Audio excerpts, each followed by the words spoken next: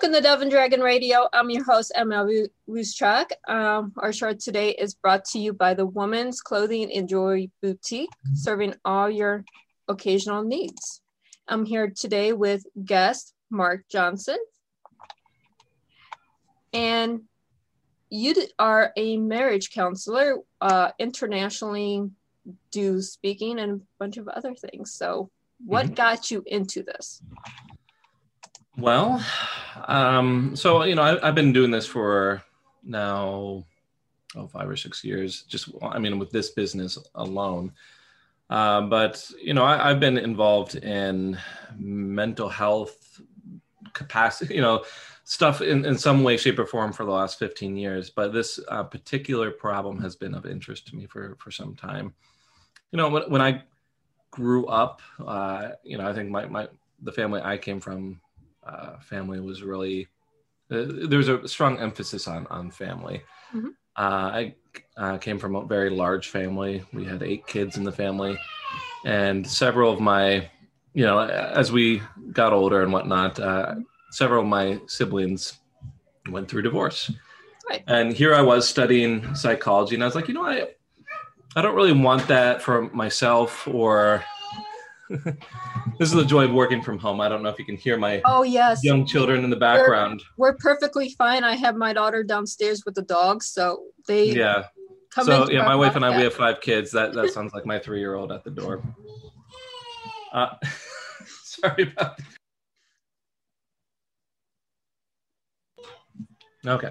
As I was saying, so I saw some of my siblings go through divorce. Here I was studying psychology, and I was like, well, I have some ability to prevent this potentially within my own marriage. And so the topic became a really strong interest of mine in my studies, and then later on now professionally. Right.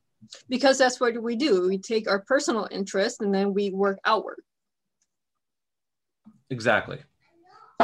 So you have been doing High Thrive coaching, if I'm pronouncing that correctly, yes, for about 5 years? I think so. I'm trying to remember the exact date. We're right around 5 or 6 years at this point.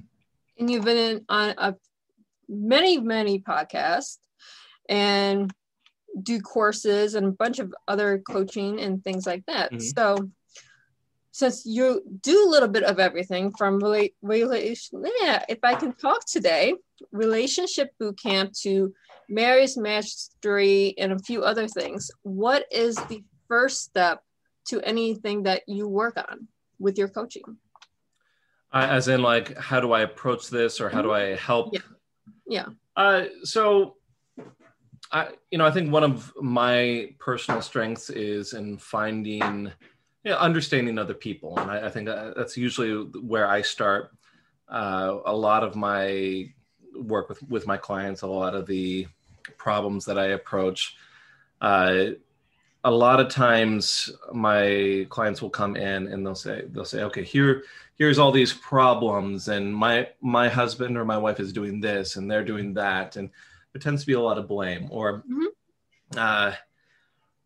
and almost always the first step is I get them to slow down, calm down, and say, okay, well, how does this make sense? Why would they possibly be at this position in their life? And getting them to actually take the perspective of their spouse, which unfortunately is quite often missing in these situations.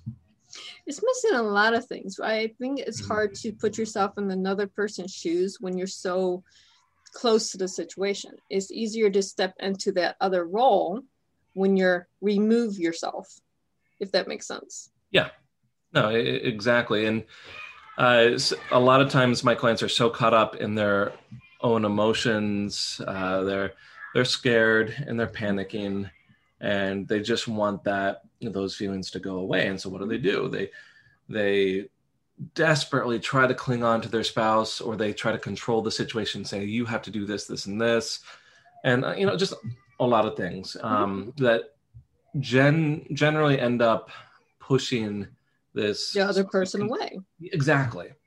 Quite often, the person I'm seeing, it's this pursuer avoider sort of dynamic, and almost always I'm getting the pursuer, because they're going to be the ones that are going to be solution oriented. I'm going to go take care of this problem. I'm going to go talk to the professional. I'm going to fix this. And, this pursuer avoider dynamic, well, the harder they pursue, the other person is going to pull away harder. Not always, but that's quite frequently. Yeah, it takes two to make a marriage work. So if you have a pursuer and an avoider, I cannot talk today. I apologize. I've had 3 strokes, so there's days that my mouth just doesn't work. I get it. So you have to get both of them together to have that mutual understanding, and you have to actually counsel, I think, both of them at the same time, because otherwise everything you're telling the pursuer to do is falling on deaf ears over here. Well, actually, the interesting thing about our niche that we've created is we quite often have people trying to patch together their marriage on their own. So we like kind of the space that we've created, we say, okay, you're in a crisis, your spouse is kind of leaning out of the marriage. What do you do to calm this down and at least get them to approach the table so that they can discuss things? So that's where a lot of the beginning work in our program starts. Yes, obviously it's so much easier. It's 100 times easier if we can actually get them to the table. Be in the same room. Talking. Yeah, exactly. But a lot of time where we are starting that's not the case. And the person saying, well, I'm thinking of leaving. Maybe I want some space. Maybe I want a separation. Maybe I'm, considering divorce. And so we take a look at that and say, okay, is there a viable marriage here that we can salvage here? And then if there is, what would be the steps that you have to do to at least get them to the table? That is a very open-minded result, because not every marriage can be saved or should be saved. Yeah. It is really case by case. You don't want to save a marriage if there's abuse or things like that, obviously. Oh, no. Yeah. And we say that right off the bat. We're like, okay, some cases we're just going to tell you flat out, we can't save or we shouldn't save. I generally, if I get someone coming in being like, okay, well, my spouse has accused me of abusing them, and I'm immediately thinking, okay, this person is downplaying some of the things, and I'll speak with them, but ultimately I'm going to, put them on a different path. Not every marriage can be saved. What we look at the marriages that can be saved, the ones that actually have a foundation that's there that can be built on, because houses can be rebuilt, redesigned, and reconstruction. If you look at a marriage like a house, that's basically what we do. Yeah, well, so our philosophy is we try to help them as best as we can. So even if they're not able to salvage the current relationship, I want to at least set our clients on a path where they kind of recognize what created that poor foundation, and they can take, what they're responsible for and, have a more successful second attempt. Because, I don't know if you're familiar with the statistics, but it tends to be that if you get a divorce, you're much more likely to have another divorce in subsequent relationships. And it tends, if you have multiple divorces, that number tends to just get worse. Right. So that's what we're trying to help our clients avoid. I'm a divorcee twice, so I completely understand the statistics. Neither one of them were viable relationships to start with, which is my own fault. I had to fix myself before trying to get into a relationship. Sure. And so right there, it sounds like to me like you took some time to kind of understand, okay, what am I contributing to these situations? Why is this happening to me? And most people don't go through that process. They're like, well, I'm the victim here. My first husband did this and my second husband did this. It's their fault. And I get my fair amount of people like that. And, what it's important to then start recognizing is, okay, what are these patterns? If I keep getting into these poor relationships, sure, maybe the other person is the unhealthy one, but why does my client attracting the unhealthy relationship? Why do they keep getting into these really poor relationships? They're doing something there. Yeah. So it takes that's what we try. Emotional growth to find out what the issue is and build it from yourself, because once you fixed yourself mentally, mindset, you want to be happy yourself, then you can attract a relationship that actually has a solid foundation. Yeah, like for instance, I remember this gentleman who came in years and years ago, and he was telling me about how he kept getting into these abusive relationships. So he was gay. He would attract these older, verbally and physically abusive males, and he's like, it was great that he actually recognized I'm starting to do something. But it ended up being is that he had a really low opinion of himself, and he would seek out these stronger people to validate him. Like, here's going to be someone who's going to stick up for me. They're very forceful towards other people, not recognizing that forceful attitude doesn't really translate well to, these intimate personal relationships all the time. So, we worked with him on just feeling a little bit more self-possessed, self-confident, looking for ways to affirm himself instead of seeking that affirmation elsewhere. Exactly. A lot of times when you're in the negative relationships, regardless of if they're verbally abusive, if you guys are arguing all the time, it's one person in that relationship has a low self-esteem. Speaking from experience, when you start building yourself up and you start looking at yourself as, no, I am pretty, I am vocal, I can do, then you start changing your mindset. Then you start bringing in the people around you. Your inner circle will change as well. I mean, I've lost friends by doing emotional awakening, because you get rid of the negative people, the negative influences that are holding you down. Certainly. I know there's many ideas out there that kind of talk about where you are the kind of person that you're the kind of person that you surround yourself with. Like, if you surround yourself with a lot of healthy people, then you're more likely to be healthy. If you surround yourself with a lot of unhealthy people, same thing. Sounds like that's what you're talking about right there. Yeah, I started there before pursuing another relationship, because I had to change myself. I'm not attracting another unhealthy relationship. Right. So then you have your courses. So if you're talking to someone that's been in past relationships and you're trying to get them on a path to a healthy relationship, would the path course be the course that they take? I do think that would be a decent fit. It does discuss quite a bit issues, like it asks you to examine yourself, and it asks you to take time and think about like other people's perspectives and whatnot. I know a lot of people who do go through my course expressed to me that they wish they had taken it, say, years ago to prevent problems. But then even a lot of them say, hey, I wish, even new people new into relationships would go through this. So I do think that would be great if they're looking to just understand how relationships work. That's a lot of what we do with the course. So that's that sort of thing. It's more of a self-help or like a run at your own pace sort of thing. And then, of course, we have our other programs where you're working with someone from our team for more, if there's something that they really need deeper support with, or they're in a crisis sort of situation with their relationship. Now, with COVID, are your courses available for like online, like we're doing? Oh, so we've been online 100% of the time for years now. Even pre-COVID.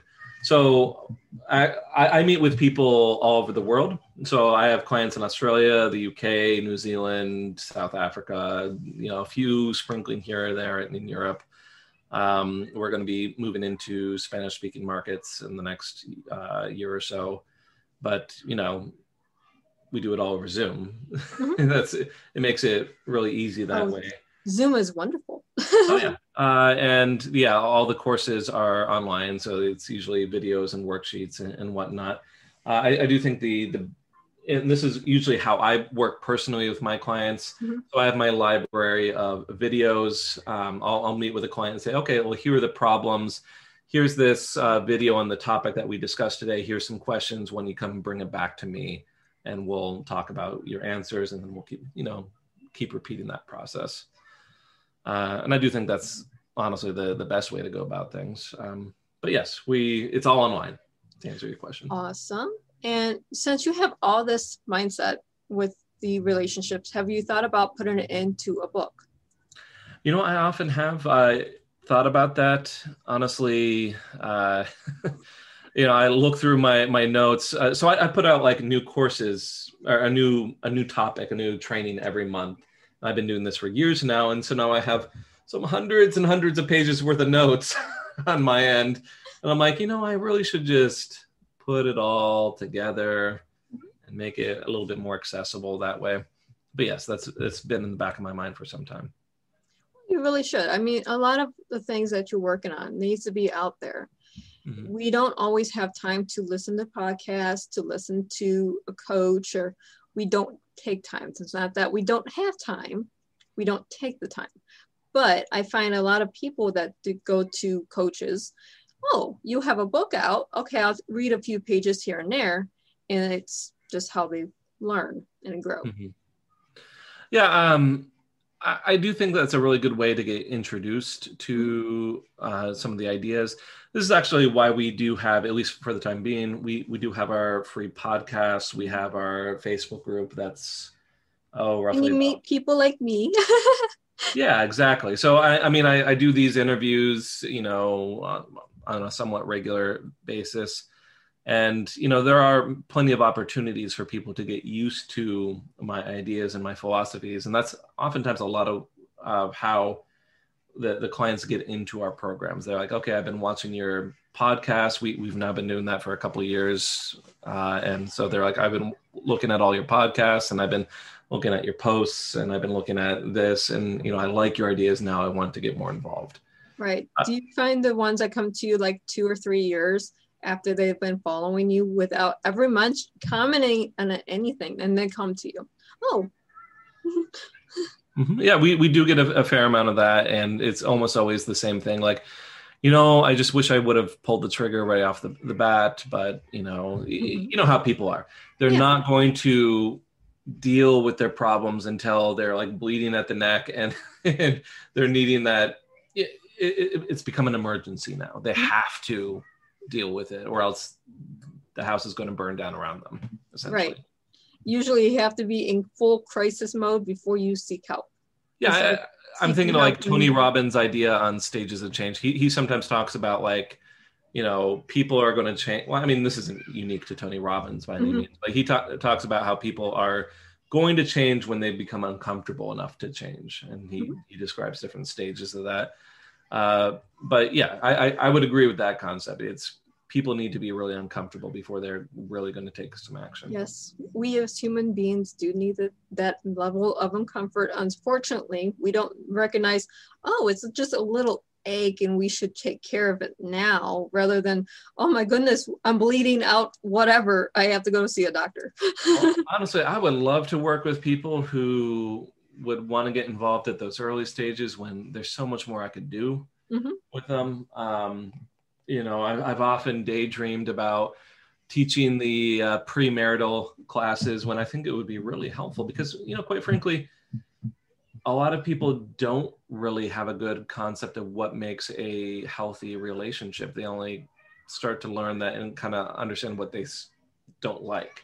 Right. And I think it would be great if people would take more initiative at those early stages when it would make a greater impact. Mm-hmm.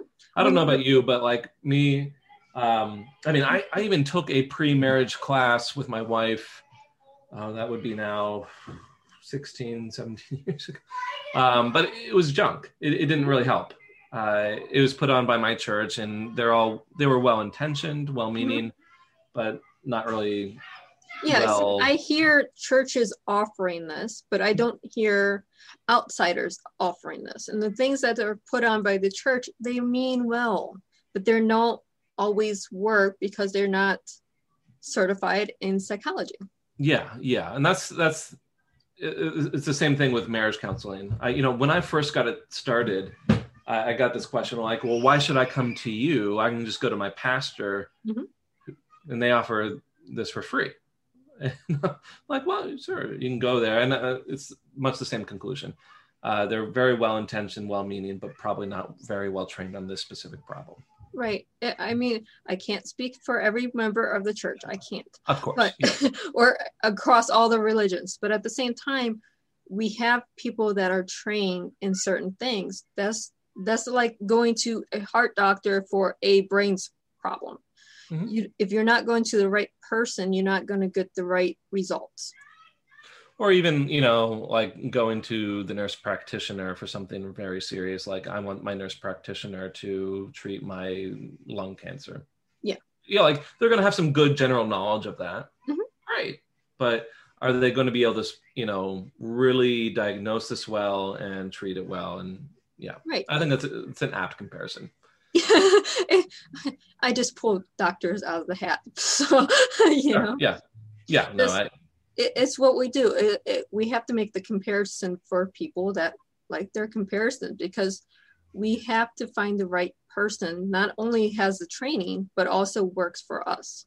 And so like, I like to think that I'm that person. I mean, this is the only thing that I work on day in and day out.